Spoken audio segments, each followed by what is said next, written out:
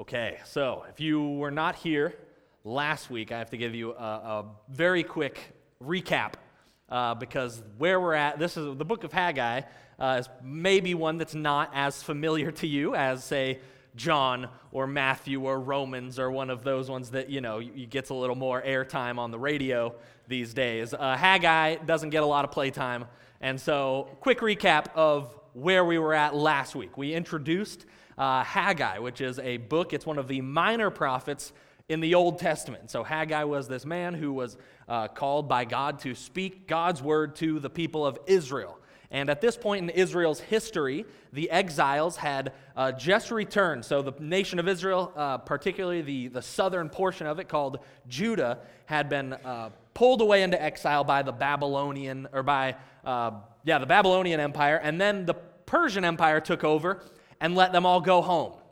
And so they were all sent home, and God gave them a specific task. And the task that God gave them was go back to Jerusalem and build a temple for me. Because the first temple that Solomon had built about 500 years earlier had been torn down by the Babylonians. And so God sends them back, and they all get home, and they start work on the temple. They begin the work, and they lay a foundation. But then if you read the book of Ezra, you'll see that they face a little bit of opposition, and so they give up. They stop working on the temple, and instead they start focusing on themselves. And so in the first chapter of Haggai that we looked at last week, God gives a bit of a rebuke or a criticism to the people, and he says, "You are living in your wood-paneled houses while my house lies in ruins." And this is a stern critique of where they are at currently. And so this prophet goes and speaks to them on behalf of God and commands them, what you need to do now is build the temple, finish the temple.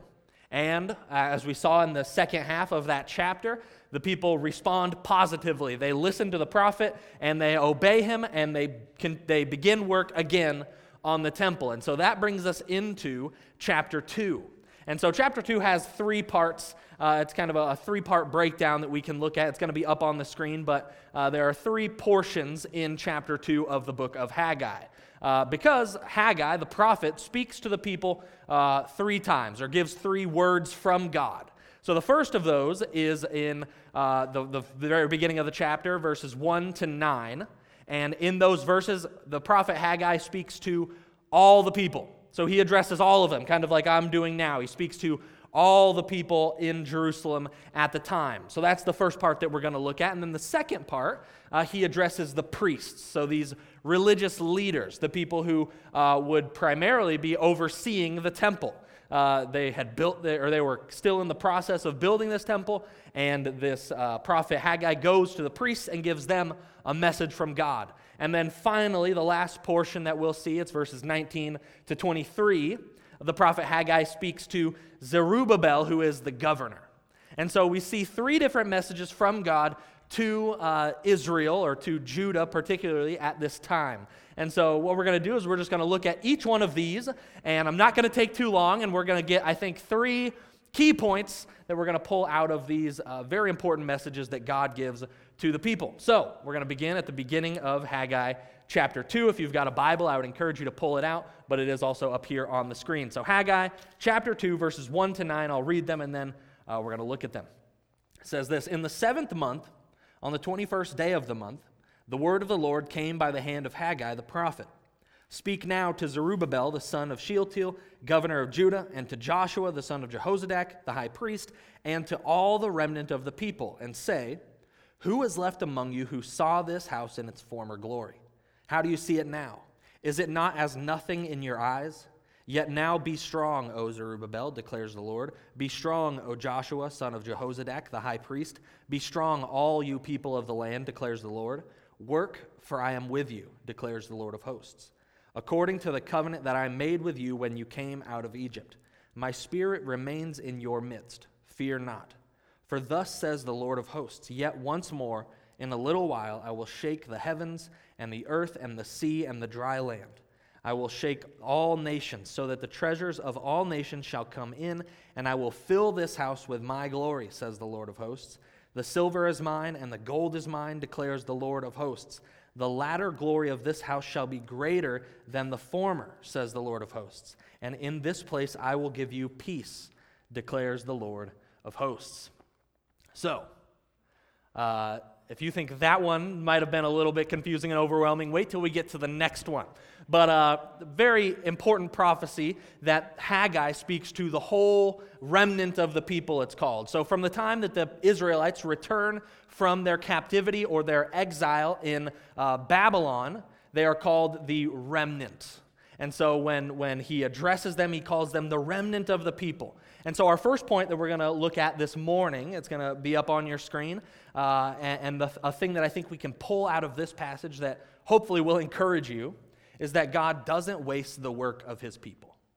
God does not waste the work of his people. So we're going to see this kind of unfold as we move forward. So we're going to look at verse 3, because in verse 3, God asks the people a question, a very important question, and one that I think we should understand why he's asking this, because if you just read it and you don't know the context, you might not understand why is Haggai asking this question. So in verse 3, Haggai says, "Who is left among you who saw this house in its former glory? How do you see it now? Is it not as nothing in your eyes?" So this might sound a little bit discouraging, because the people, they just got this, Haggai came and he said, hey, what you need to do is rebuild the temple. And so now they're in the process of obeying God. They're doing exactly what God told them to do. They're doing the work that God has laid before them. And they're partway through this work, and God says, hey, everybody pause. Look at what you've got so far. Like, look at where we're at. Isn't this like nothing in your eyes? Doesn't this appear to be basically worthless?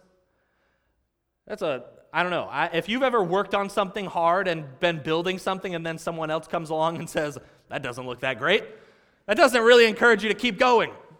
So why does God come? Why does God say this to the people? Why does God say, do any of you remember the former temple?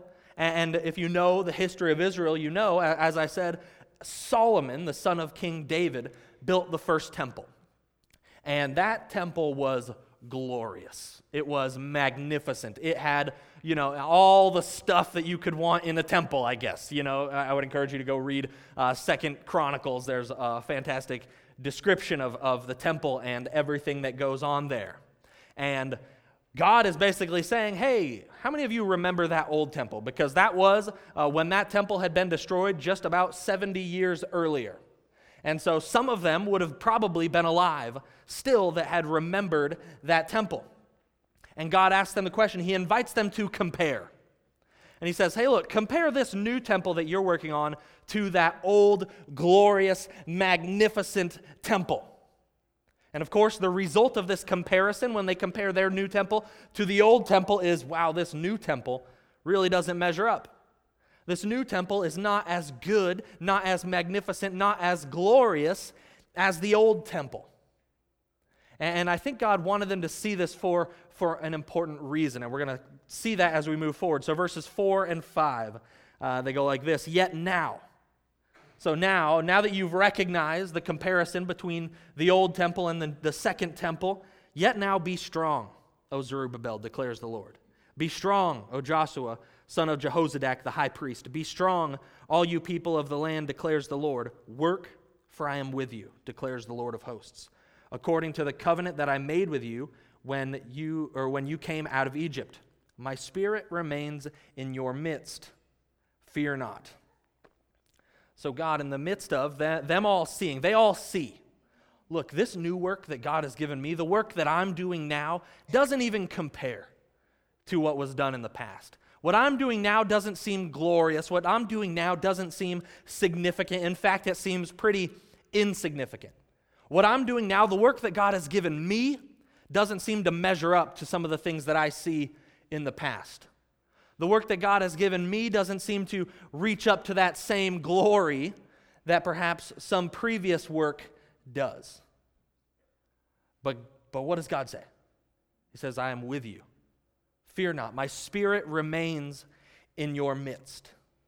And this is so important for us to understand. Because I think you and I can very often play the comparison game. And in some ways, I think God is, here he calls them to compare. He says, look, compare what you're doing now to what was done in the past. But God wants us to know that the work that you're doing now, He won't waste it. He won't waste it. In fact, God gives us a promise, and God gave the nation of Israel a promise, this remnant of the people, this small group who had returned from exile. He gives them a promise. We're going to see it in verses 6 to 9, and this should encourage each one of us. For thus says the Lord of hosts, yet once more, in a little while, I will shake the heavens and the earth and the sea and the dry land. And I will shake all nations so that the treasures of all nations shall come in. And I will fill this house with glory, says the Lord of hosts. The silver is mine and the gold is mine, declares the Lord of hosts. The latter glory of this house, this new house, this one that seems insignificant compared to the old house, the latter glory of this house shall be greater than the former, says the Lord of hosts. And in this place I will give peace, declares the Lord of hosts. So God is giving this message to the people. And He's saying, even though the work that you're doing right now might seem insignificant, even though it might not seem like it's going to measure up to the work that you've seen done in the past, you can trust that God is going to use it. God is going to use the work that you're doing. And He promises this by giving them this vision of the future. He says He's going to shake the nations. He's going to shake the heavens. He's going to shake the dry ground. He's going to shake the sea. And what we understand, if we understand the story of Scripture, is that this is a forward-looking prophecy. So there are two types of prophecy in the Bible. One is foretelling, and one is forthtelling. So foretelling is this sort, where you look forward to the future, and the prophet tells you this is what's going to happen in the future. Forthtelling is kind of like what Haggai did in the first chapter, where he said, God commands you, build the temple. It's telling you God's will. This is what you need to do. But then foretelling is what he does here. And he says, hey, in the future, God is going to shake the nations. And He's going to do it through this place. He gives us this picture of upheaval that leads to peace. I love the final verse in that section, verse 9. It says, and in this place, this temple that you are currently building that seems so insignificant to you, in this place I will give peace, declares the Lord. We might ask, well, how is that going to happen? How is it going to happen that this seemingly insignificant temple is going to be the place that God brings peace? Well, this temple, this very temple is where Jesus would come. And Jesus would preach, and Jesus would teach the people when Jesus was an infant. This is the temple where He was presented and consecrated before God. This is the temple where Jesus went and He flipped tables because they were not honoring it as the Lord's house, which you see so often even here in the book of Haggai. It's referred to as the Lord's house.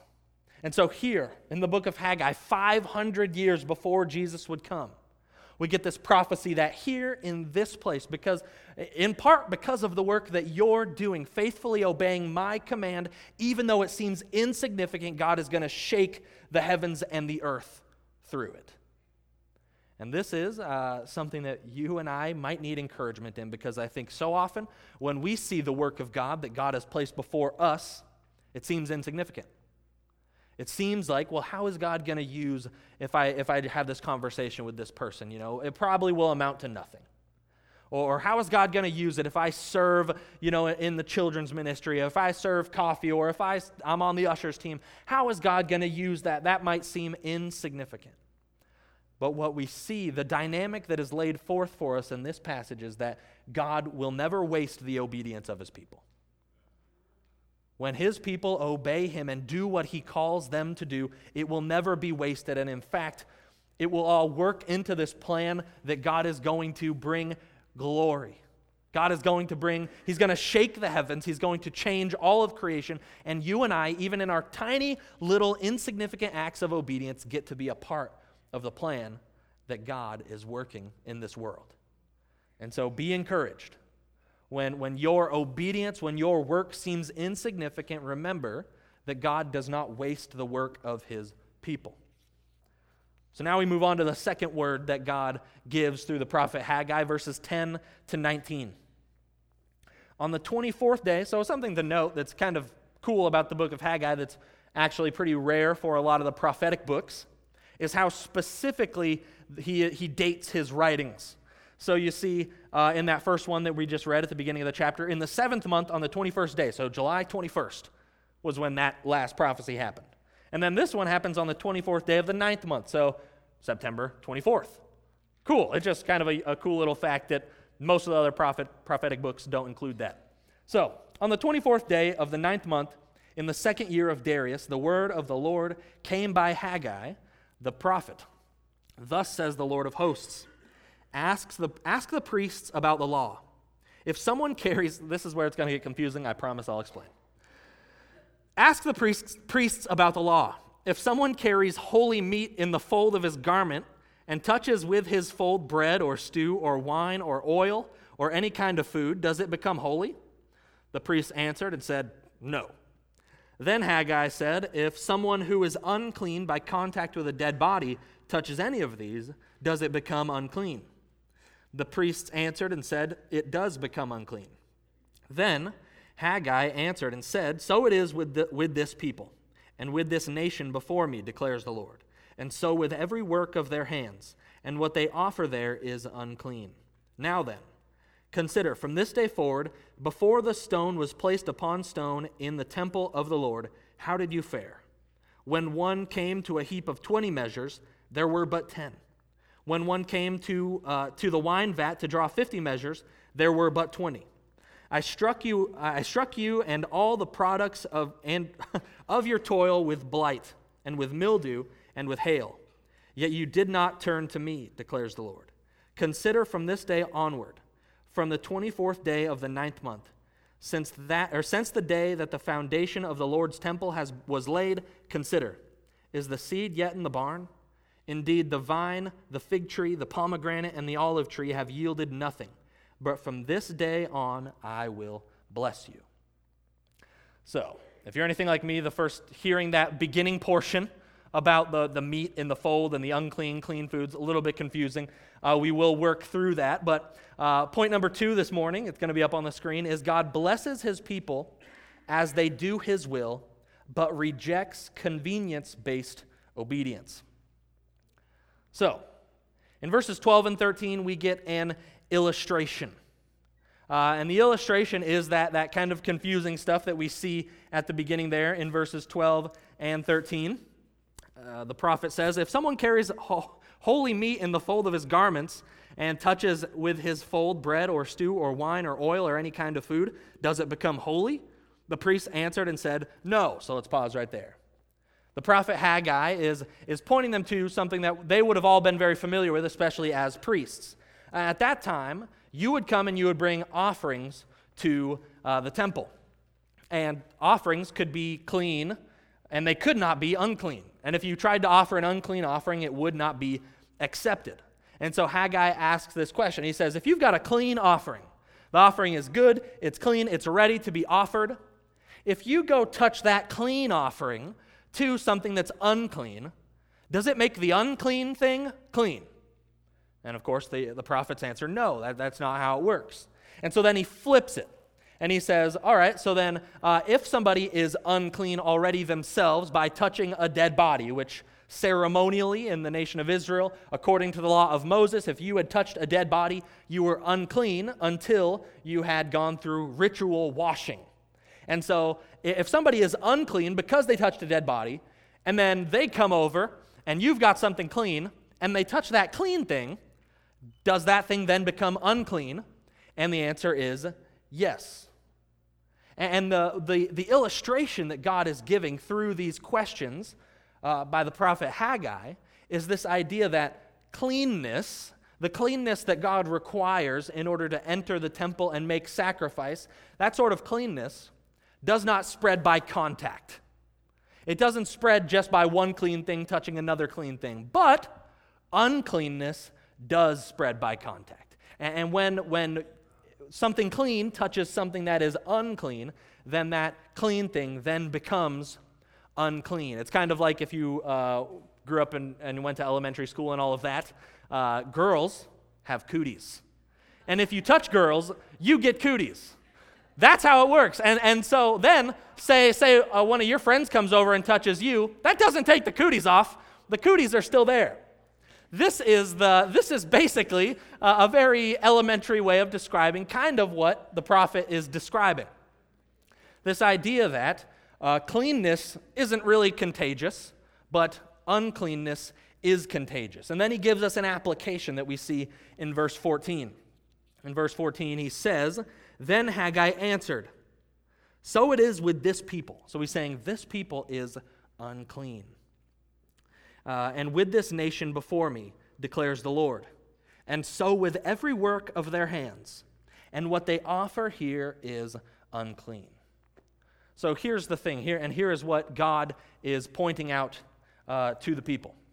He's pointing out, because all the way through this time, as we mentioned last week, from the time that they returned, the king of Persia sent them back and said, "Go build your temple." God himself sends you to build this temple. To now, there was a 20-year gap when they should have been already finished with the temple, but instead they just got started on it and then didn't finish it. But what was odd, what was very weird, was that throughout all that time, that 20 years, 23-ish years, they were still offering sacrifices to God. So they were coming to the temple, with the foundations of the temple, the unfinished temple, and they were standing before God and offering him sacrifices. And God was saying, look, up until now, when you've been disobeying me, up until now, when you've not been doing what I told you to do, all your sacrifices were unclean and worthless. This is what God is saying. He's teaching them. Look, you can do all the convenient obedience, but if you disobey in all the areas where it's inconvenient, then that obedience over there really doesn't help. So they were neglecting for 20 plus years to build the temple, but then they were trying to do the convenient portions of obedience. They knew, well, God does want us to make sacrifices, so we'll keep doing that, even though we're not going to do the primary thing that he commands us to do, which is to rebuild his temple. They had embraced this idea of convenient religion. And I fear that is just as prevalent today as it was in that time. Even in Jesus' day, 500 years later, he makes a very similar accusation to the Pharisees. In Matthew chapter 23, verse 23, he's speaking to them. He says, "Woe to you, scribes and Pharisees, hypocrites! For you tithe mint and dill and cumin, and have neglected the weightier matters of the law, justice and mercy and faithfulness. These you ought to have done without neglecting the others." So what is Jesus' critique? He's saying you're doing the parts that are easy, you're doing the parts that don't really require any inconvenience, you're doing the parts that are basically relatively easy for you to accomplish. But you're neglecting the parts that are the most important. And this is the critique that I think God is giving to the people here in the book of Haggai. As he's saying, look, your sacrifices over here, your sacrifices are worthless if you have not chosen to follow me in spirit and in truth. All this stuff over here doesn't mean anything if you neglect to do the primary thing that I've called you to do. So, in light of, it sounds like bad news, but this is actually God delivering good news.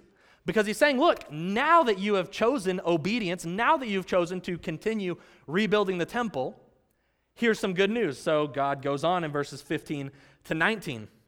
"Now then, consider from this day onward, before the stone was placed upon stone in the temple of the Lord, how did you fare? When one came to a heap of 20 measures, there were but 10. When one came to the wine vat to draw 50 measures, there were but 20. I struck you and all the products of your toil with blight and with mildew and with hail. Yet you did not turn to me, declares the Lord." So God is saying, look, the reason you have not been blessed in these last 20 years is because while doing the easy parts of religion, you've neglected the most important part.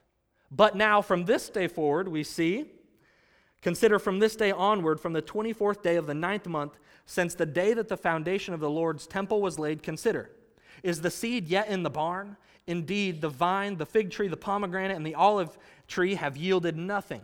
But from this day on I will bless you." From this day on I will bless you. So that points us again back to point 2. God blesses his people as they do his will. but rejects convenience-based obedience. See, I think it's very easy for us to slip into kind of bare minimum Christianity. The sort of Christianity that says, well, what's the minimum I can do to honor God with my life? What's the minimum bar that I can reach in order to please God? And I think what God wants us to understand that is not a mindset in itself that honors Him. That mindset in itself proves in a lot of ways that your life has not been surrendered to Him. And this is what the Israelites were guilty of, and this is what I want us to not be guilty of. And it's not something that's like, oh, well, that's where you're at right now, so the story's over. Turns out you're not a Christian. This is just a gentle, hopefully loving reminder that it's so easy for us just subconsciously to slip back into, let's just do the minimum. Let's just get by. Let's just do the bare amount that I can do in order to supposedly honor God. But what God wants is wholehearted obedience. What He wants is wholehearted passion for His will and for His work.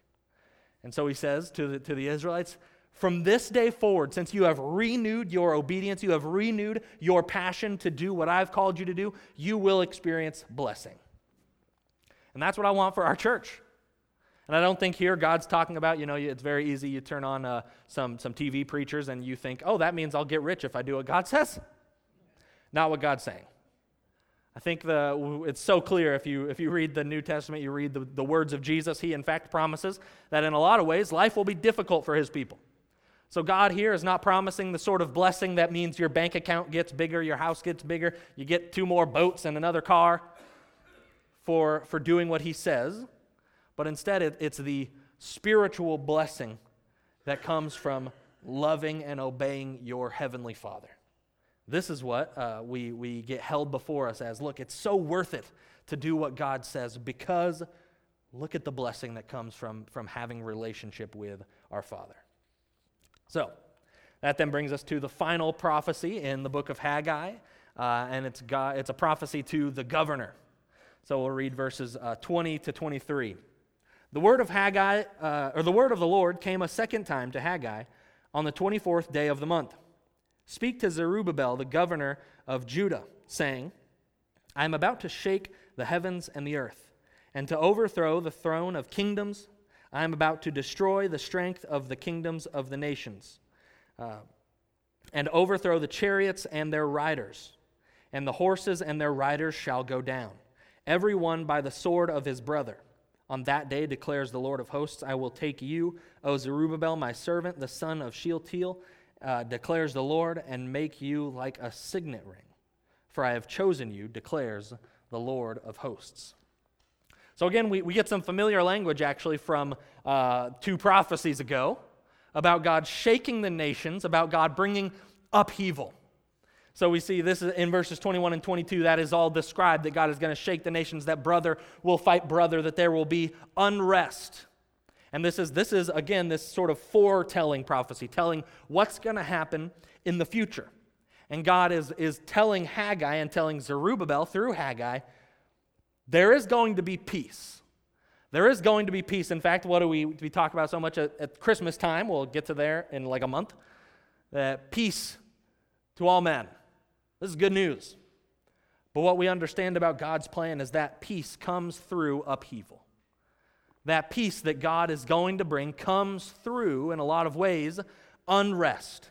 And that unrest is the unrest that is brought by Jesus Himself. Jesus is going to come, and Jesus Himself says, I have come to set brother against brother. I did not come to bring peace, but a sword. Because before the peace can come, Jesus has to come and bring unrest. And it is the unrest where Jesus arrives and He says, I am the way, I am the truth, I am the life. No one comes to the Father but through me. That statement that Jesus makes, and that's not the only one, creates a dividing line through all of humanity. Creates a line where one side says, Amen. You are my King. You are my Lord. And I'm going to live this life for you. But the other side of the line says, I reject you. I don't accept your kingship. I don't accept your lordship. You are not the way. I'm going to go a different way. And when Jesus came, he brought that upheaval, the conflict that will take place until the day he returns, because part of humanity says yes and part of humanity says no. And I love, as we go on, the final verse, verse 23, God seals all of this with a phrase that he tells to Zerubbabel. I'll read verse 23 again specifically. It says, "On that day, declares the Lord of hosts, I will take you, Zerubbabel, the governor, my servant, the son of Shealtiel, declares the Lord, and make you like a signet ring. For I have chosen you, declares the Lord of hosts." Today, we don't really have signet rings anymore. I don't have one. I would imagine most of you don't have one. And we might not be super familiar with the purpose of a signet ring. But a signet ring was a ring that a king would wear, and it would have basically a logo embossed on it. And when he wanted to stamp his seal of approval or his seal of authority onto something, it would stamp it in, where they would have a bit of wax, and it would be stamped. And that would be a sign of the authority of the king.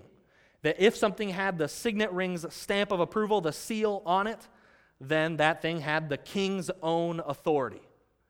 And what does God say? He says to Zerubbabel, "Look, Zerubbabel, you are going to be like a signet ring." So he's saying, I am placing on you the authority. You are going to be a symbol of my royal authority in this world. And this is very, very important, because if you know the history of Israel, you know that way back in the day, around the year 1000 BC, David becomes king. And God makes David a promise. The promise is in 2 Samuel chapter 7, verse 16. God promises David, he says, "Your house and your kingdom shall be made sure forever before me. Your throne shall be established forever." So if you know that God made that promise, and then you know that there's an exile about 500 years later, where the whole nation of Israel is sent away into a foreign land, you might ask the question, God, it seems like the throne is not sure forever. It seems like, in fact, the throne has failed. It seems like the line of David has ended, because now they are slaves, basically, in a foreign land.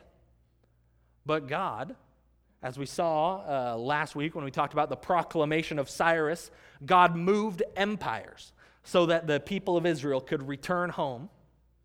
And then here in this scene, God makes sure that we all know that his promise hasn't failed, that his promise to David has not failed, and in fact, it's going to be continued through Zerubbabel.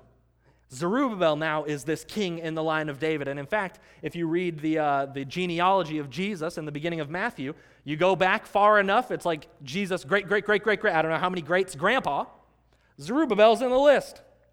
Because God wanted to make sure everyone knew that his promise hasn't failed. And one day, there will come a king. There will come a king who will sit on the throne of David forever. And of course, that's a reference to Jesus. And so Zerubbabel is this symbol that God's promises do not fail. Jesus is on the throne. And so I skipped over it, but our third point is God graciously includes people like you and me, in his perfect plan. And by perfect, I don't just mean it's really good. I mean that it cannot fail. God's plan is so good that we never have to worry about, will what God has told me come to pass? It's all going to happen, and we can trust the fact that Jesus is on the throne. The throne of David has been established, secure forever, and Jesus himself sits on it. And so we can trust that. So that is it for this morning. I'm going to pray, and we will also have some people up front that would love to pray with you if you would need any prayer this morning. But let's pray together, and I hope that we all go out of here trusting in the faithfulness of God and his word. God, thank you so much for this short book of Haggai. Thank you so much that you reveal to us that when we turn to you and do what you call us to do, we get to walk in the blessing that is so wonderful, that it's worth giving up anything else in order to walk alongside you. I pray that we would trust in your word entirely, and that we would submit our lives to King Jesus, who even now sits on the throne of David. We thank you for who you are and what you've done. In Jesus' name. Amen. You can get prayer up here. Have a great weekend, or rest of a weekend.